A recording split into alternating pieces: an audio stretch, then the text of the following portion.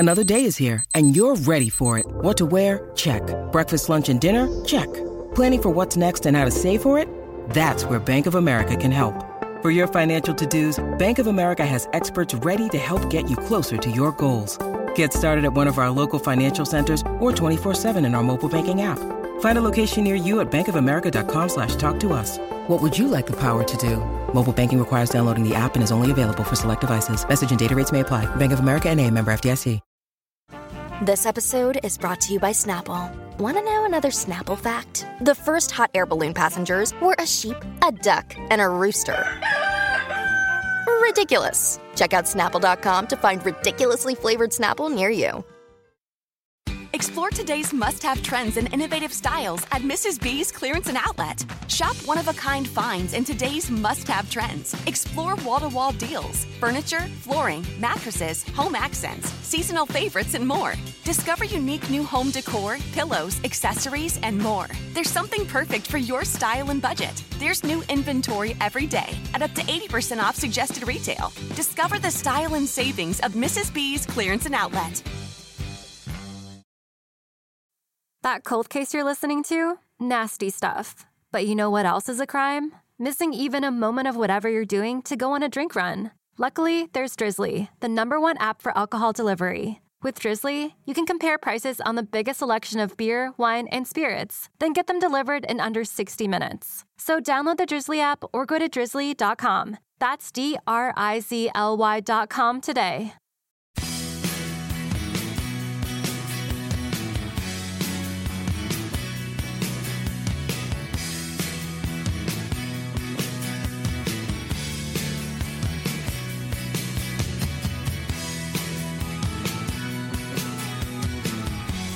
Welcome to Moments That Rock, a proud member of the Pantheon group of podcasts and home to a plethora of wonderful music-based podcasts. I'm your host, Tony Michaelidis, and after spending some 30 years in the music industry and working with some of the world's leading artists, I've finally been paroled, adopted by Pantheon and sharing some amazing stories from some equally amazing people. Moments That Rock is that moment where artists and music industry insiders share moments that rocked their world.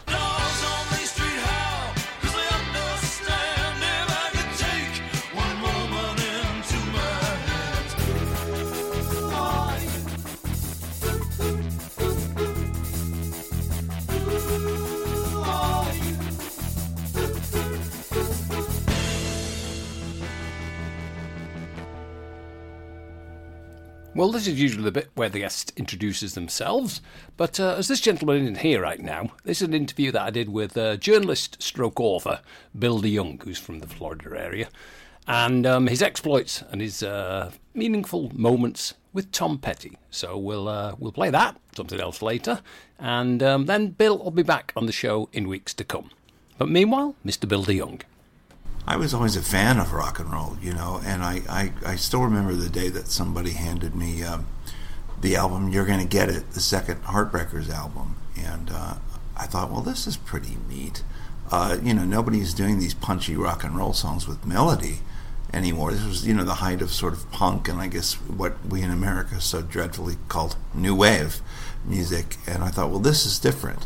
Then I found out these guys were from Florida, and well, you know, that really these are people that literally grew up 100 miles from where I did, can make incredible music like this. And the first time I saw the Heartbreakers, they were opening for Patti Smith at a concert in Tampa. It was 98 cents to get in. It was the 98 Rock radio station's anniversary.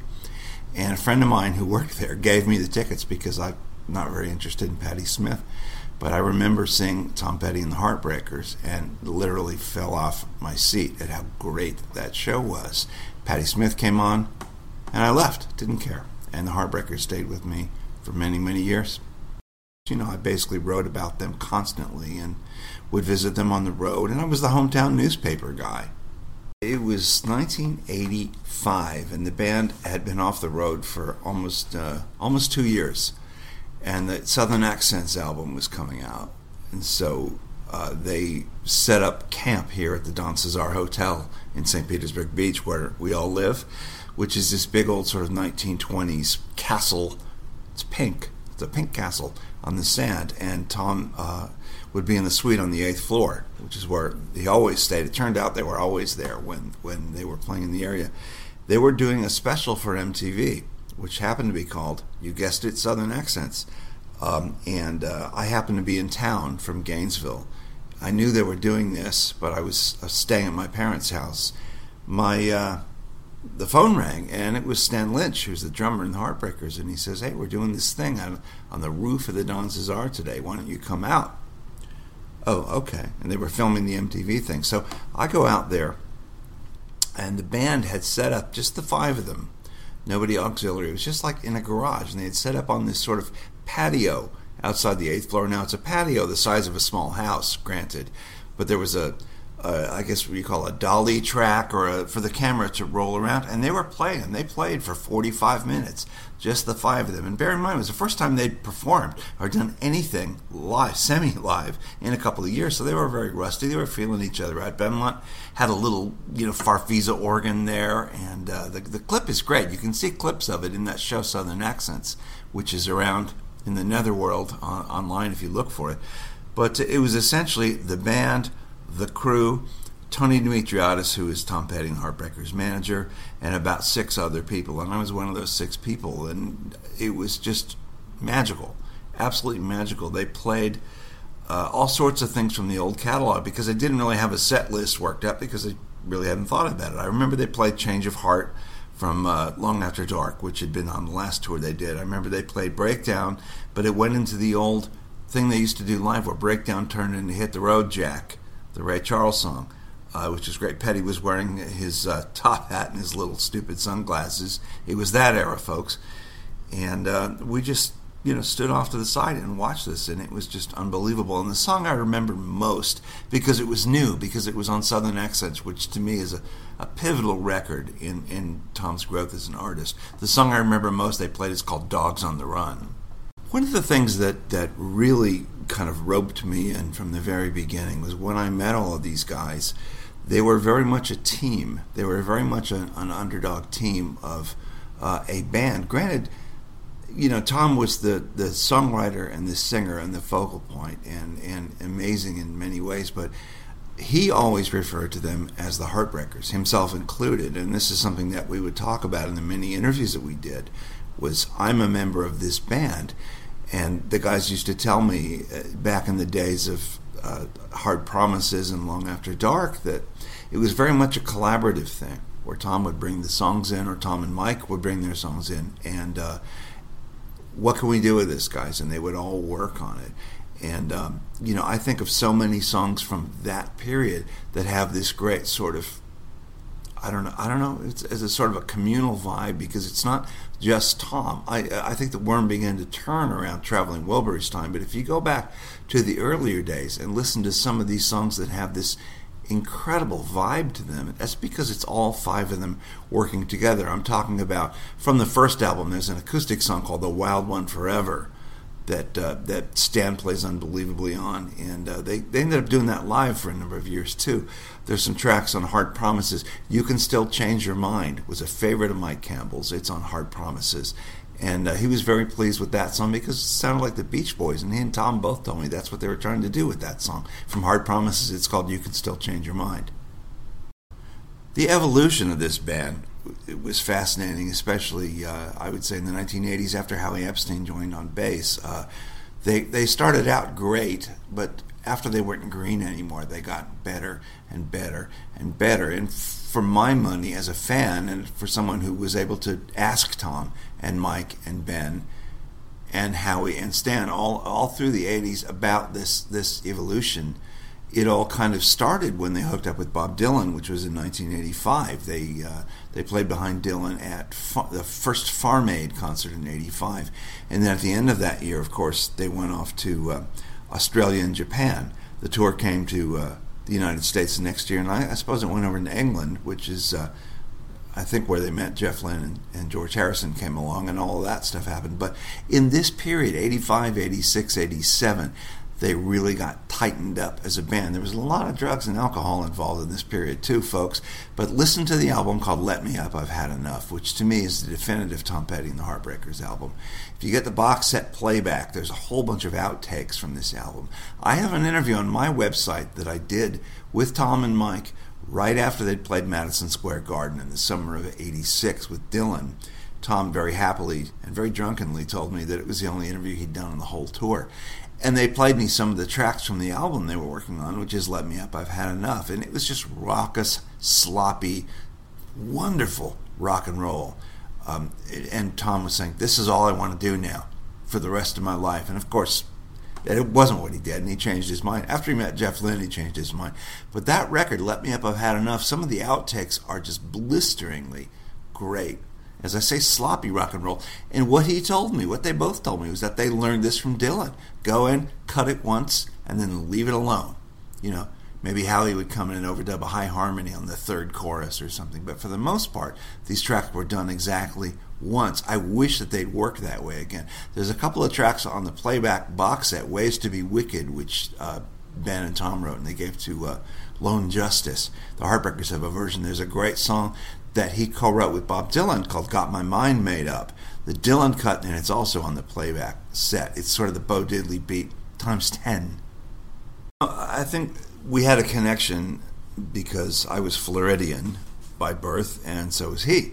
You know, so you get that kind of deep Southern thing. I can't say we were friends. You know, I was the hometown journalist, and I met him numerous times in the 80s and in the 90s. The last time I saw him was at the Rock and Roll Hall of Fame induction in 2002. He always knew who I was. We always had a sort of a shorthand rapport because I was, again, somebody from the home state that he knew. I would say that he was very dry, very funny, very sarcastic, very cynical, tried very hard to, be patient and thoughtful. He also had quite a temper, as I came to learn, not towards me, but I did see it a few times, even backstage and other places. And, if you crossed him, you were sort of off the list. He was just so dry and had this great sort of drawly sense of humor. I mean, everything you see on those video clips is true. That's just the way he was, I do think as time went by, he sort of became more L.A. than Florida. But I think that's inevitable, isn't it? It's like the old hometown is the more sort of successful you become and the farther away from it you've been, the old hometown is kind of, scrubbed out of you over time and distance, and success does that. Having said that, there are so many songs that have connections to Gainesville and the old days, and he lived to the very end, to the very last time I spoke to him. He loved to talk about Gainesville and the old days. But the more that time went by, the more distance there was. It had been a long time ago. I think that my favorite interview that we did was this one after they played Madison Square Garden with Bob Dylan in '86 up in the hotel room. I sat there with Tom and Mike for about an hour, and they, had been imbibing a little bit and were just really, really funny and making fun of everybody, and including me. Some of the greatest clips of the Heartbreakers playing live are maybe the Old Grey Whistle Test, a lot of English stuff in German TV, because, as you know, Tony, we were talking about how Breaking the Heartbreakers, I like that alliteration, Breaking the Heartbreakers in America was kind of difficult. The first album came out and just sank like a rock. And it wasn't until they'd gone to England. I remember Petty telling me how amazing it was, because I think they toured with Blondie, maybe Nils Lofgren, and this was the middle of the Sex Pistols time, and so they were contemporaries, really, of The Clash. They were contemporaries of Elvis Costello and the Attractions, or maybe even pre-Attractions. And in England, I think they thought they were an English band, because the English, as really love that short, punchy American rock and roll. In America, at that time, in the 70s, you couldn't get arrested doing that. And so they basically, and I hate the expression new wave, and a lot of us always have, but I think they sort of rode in on the new wave with Blondie and the Police and all of that. And a lot of people over here were really surprised to discover that not only were they an American band and not English, but they were a bunch of rednecks from Central Florida. who grew up, listening to the Rolling Stones, and it was kind of amazing. Now the English thing, obviously Tom Petty and the Heartbreakers, and I love saying Heartbreakers as opposed to Tom Petty because, as I said before, it was always a band. It was always this group ethic, and that did change over time. But that's a story for another time. Always in England, they were huge, and I think, looking back on it, I think perhaps the English had a sort of proprietary feeling about this band, like, they're one of us, and I know they, or that we sort of birthed them. Arguably isn't true, but England always meant a lot to them, and they used to go over there all the time. Well, Tony, I think taking, first of all, a slightly sarcastic tone, which Tom would appreciate, when we lost Elvis back in '77, John Lennon was not talking to anybody, but when he came out with Double Fantasy and was talking, they said, well, how did you feel when Elvis died? And he said, well, Elvis died when he went into the Army, which I can sort of relate to. How did I feel when Tom passed? Tom passed when he fired Stan Lynch in 1993. For me, that was the end of the Heartbreakers, and it was also, God love him, the end of my relationship with the band. And Stan and I are still friends, I'm glad to say. But that whole spirit of camaraderie that I had responded to so strongly in the early days was long gone. And this all happened after the Traveling Wilburys and when Tom became, a huge rock star. And instead of working out the music with the band, he told them what to play. It's inevitable. All things must pass, to quote another great man. Things change. How did I feel when Tom passed away? The last time I spoke to him was, again, at the Rock and Roll Hall of Fame in 2002. We had a nice interview. But he'd clearly changed. He sort of floated into the room in a cloud of cigarette smoke, of course. And I remember telling him that he reminded me of George Harrison, who had died the year before. I said, you remind me of George, the way you carry yourself. And he says, George who? Like, I think he thought maybe I meant George Draculius, who's one of his engineers. How did I feel when Tom died? Sad, like all of us. It's certainly the end of an era. I had pretty much nothing but great experiences in those days. It made me sad that, a wife lost her husband and two wonderful young women lost their father. I knew Tom's father fairly well, and his brother, and and his ex-wife, a lot of friends from Gainesville. And so it's always sad when somebody like that is gone. Musically, for me, it had all ended a long time before that. But I think we're all lucky, as in the case of Lennon and Prince and Bowie and everybody else great who's gone, that the music remains, and it's so strong that it will always be here. It'll be here after you're gone, Tony, after I'm gone. And Tom Petty and the Heartbreakers have a place in my heart and the hearts of many, many millions of people. So that's the gift of art, isn't it? Excellent Tom Petty moments there from Mr. Bill DeYoung. Bill, like I said, is from the Florida area. He's a journalist and author with several books, and there'll be more from him in weeks to come, but he'll be introducing himself and telling you a little bit more about his career. You listen to Moments That Rock with me, Tony Micheley. This Moments That Rock is where we delve deep into talking to, whether it's authors, journalists, like you just heard, singer-songwriters, which is just coming up, record company people, like promotions people, press people, salespeople, road managers, tour managers, etc., etc., and obviously managers. So there are plenty in weeks to come. Also, if you've not heard us before, then delve through the archives and you'll find old interviews with the Ramones, Steve Winwood, Ray Davies, the Cramps, etc., etc.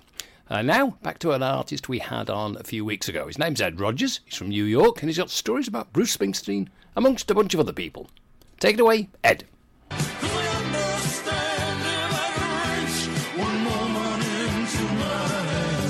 I've met Springsteen a few times. One of the times, it was the Patti Smith were doing a show at the CBGB's theater. There was a CBGB's theater for about 2 weeks. So they moved from the old club to this theater, and they put on the best of the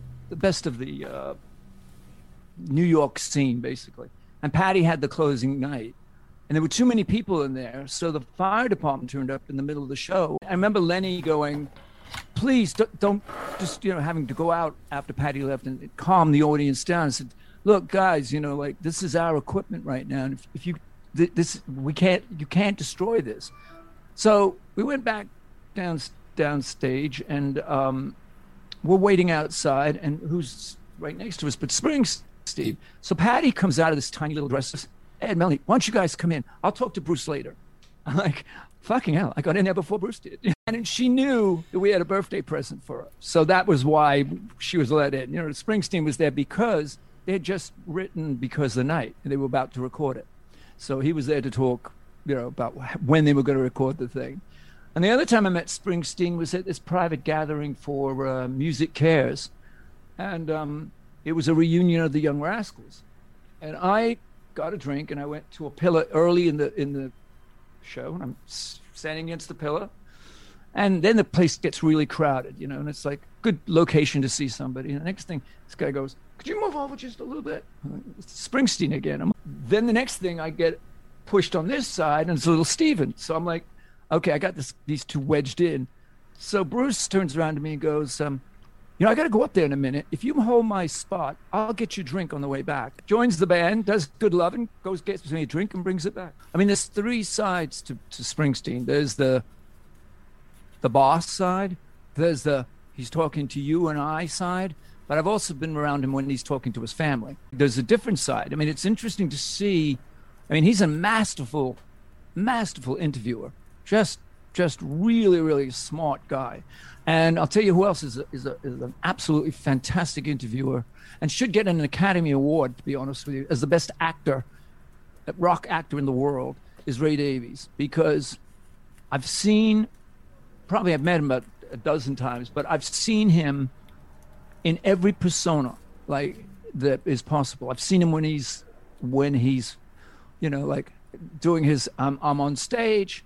I've seen him right at the bar before he went on stage. He goes, oh, I've got to go give the punters and writers like the down story and make them think I'm really doing bad. And I'm like, and he's saying this to me, and I'm thinking to myself. And he walked out there, and he had the audience. There were writers, and there was some compilation coming out. He had the writers all in his hand. He walked out, and he got up on stage and goes, you know, we tried really hard in America, and we let you down because we couldn't get to the next level, and we feel you, the writers, supported. They were all crying in their seats. They were all crying in their seats, and he walks back, and as he's walking by me, he blinks and says, I got him, didn't I? Had dinner with him one time, and he walks in. Of course, he's late, which, you know, you anticipate that. And he sits down, and he goes, I'm doing a film on Monk. And I'm like, oh, that's interesting, you know. And he goes, but I got to tell you right now, I can't go into the other room. I'm like, to begin with, I don't think there was another room. And he goes, Jack Nicholson is in town, and he's eating at that next room. So we can't go in there because I'm dating his girlfriend, and he'll beat me up. And he's been telling me and following me around town for the last 2 days, telling me he's going to beat me up. And I'm like listening to this. And at some point, I got up to go to the men's room, and there wasn't a back room. Are you really doing a film on Monk? But Ray is masterful. Dave just wants to keep on playing. And they were filming him, and his two brothers are making a documentary, supposedly. And at the end of the at the end of the tour, they said there might be one more date if you're interested. And we're like, yeah, you know, really. And so about a month later, they call us and they go, how would you like to come over and do a Dave Davies date in London?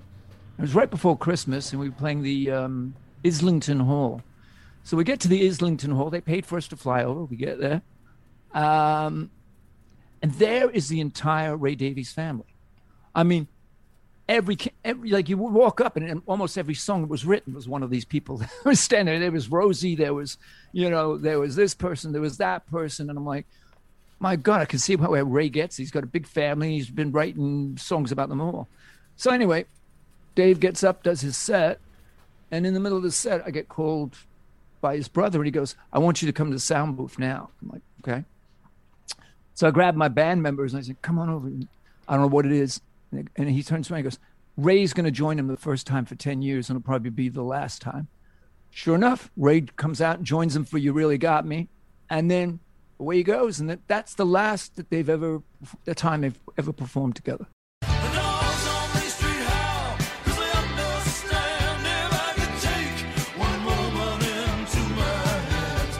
You would go to clubs in New York, and you would know all the same people. And after a while, all those people that were in the clubs, especially during the the pre-punk period, they would end up being in bands. And there was one gig in particular, I went to see a sensational Alex Harvey band. They were playing this small theater. And in that room was the Ramones, the Heartbreakers.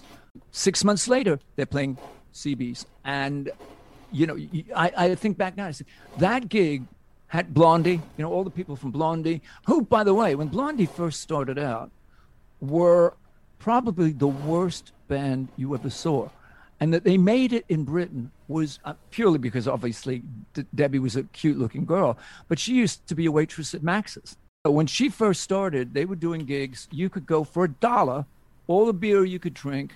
You got to see bills like Television, Robert Gordon, who had a really great band called Robert Gordon and the Tough Darts when they first started out. And then there would be Blondie. And she was doing covers. She was doing Shangri-La covers. You know, so they purely made it because of her looks. And I think she just was the face that sold in England. We were presenting to you guys our New York sound, but all of those guys were formerly members of glitter bands. I can tell you that the Ramones, when the first time people saw the Ramones, it was like, what in God's name is this? And the press got behind them. That there was a big PR buzz here for Dr. Feelgood because they were the new English R&B band. They were like the Stones. So they booked them at the Bottom Line, and the opening band was the Ramones. And so because they were a press band, Andy Warhol was there, the highfalutin people. And so here's the Ramones going to open up for the elite music business. And they came on, and they played so loud and so fast. What I remember to this day, and it was in tears about, is that Andy Warhol had the prime seat in the place. And he had a bottle of Dom Perignon, and the Dom Perignon, after the first couple of chords, fell into his lap, and it just covered him over with champagne. And I thought, this is the future of rock and roll. This is where it's going. You know, the record executives were all trying to get out of the room. It was so loud. And, you know, of course, once they started, it was that one.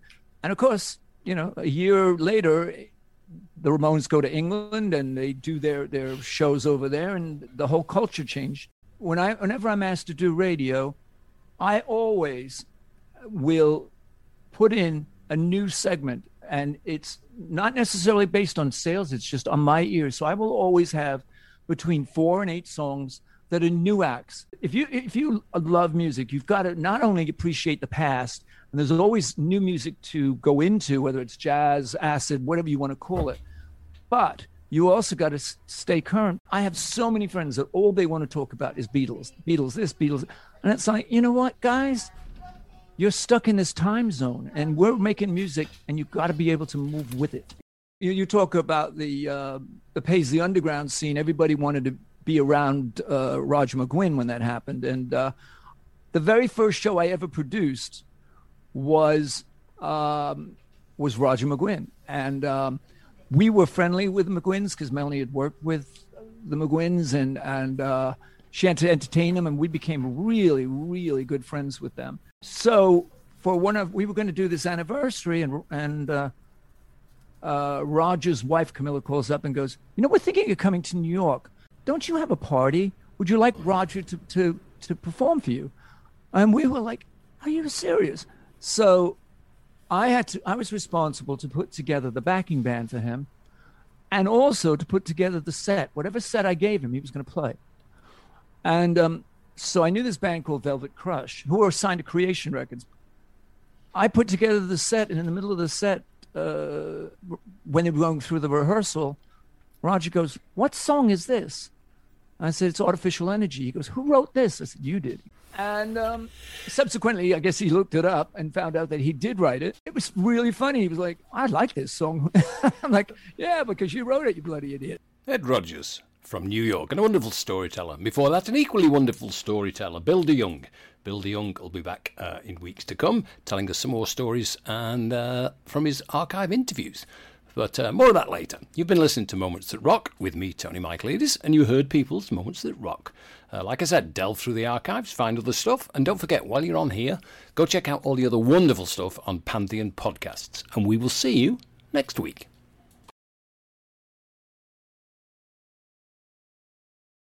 For the ones finding new ways to ensure the job always gets done. For the ones wearing many hats. For the ones who are hands-on, even from far away. And the ones keeping business moving forward. We are Grainger, offering professional-grade industrial supplies, plus real-time product availability and access to experts ready to answer your toughest questions. Call, clickgrainger.com, or just stop by. Grainger, for the ones who get it done. It's NFL draft season, and that means it's time to start thinking about fantasy football. FantasyPoints.com features industry-leading experts and prognosticators using proprietary hand-charted data to help you score more fantasy points. FantasyPoints.com is the place to go for whatever kind of fantasy football you play. Whether you play fantasy football, daily fantasy sports, or do a little bit of everything, Fantasy Points has the meticulously researched content to guide you to victory. And why wait for the fall? Fantasy Points also covers the new spring football league, the UFL. Join the guru, John Hansen, Scott Barrett, Joe Dolan, and other massive names in the fantasy football universe with an exclusive offer. Use code Pantheon for 15% off any Fantasy Points package, including the all-in package, with access to every article, tool, and data nugget that Fantasy Points has to offer. That's FantasyPoints.com and code Pantheon for 15% off at Fantasy Points. FantasyPoints.com, code Pantheon. Score more fantasy points.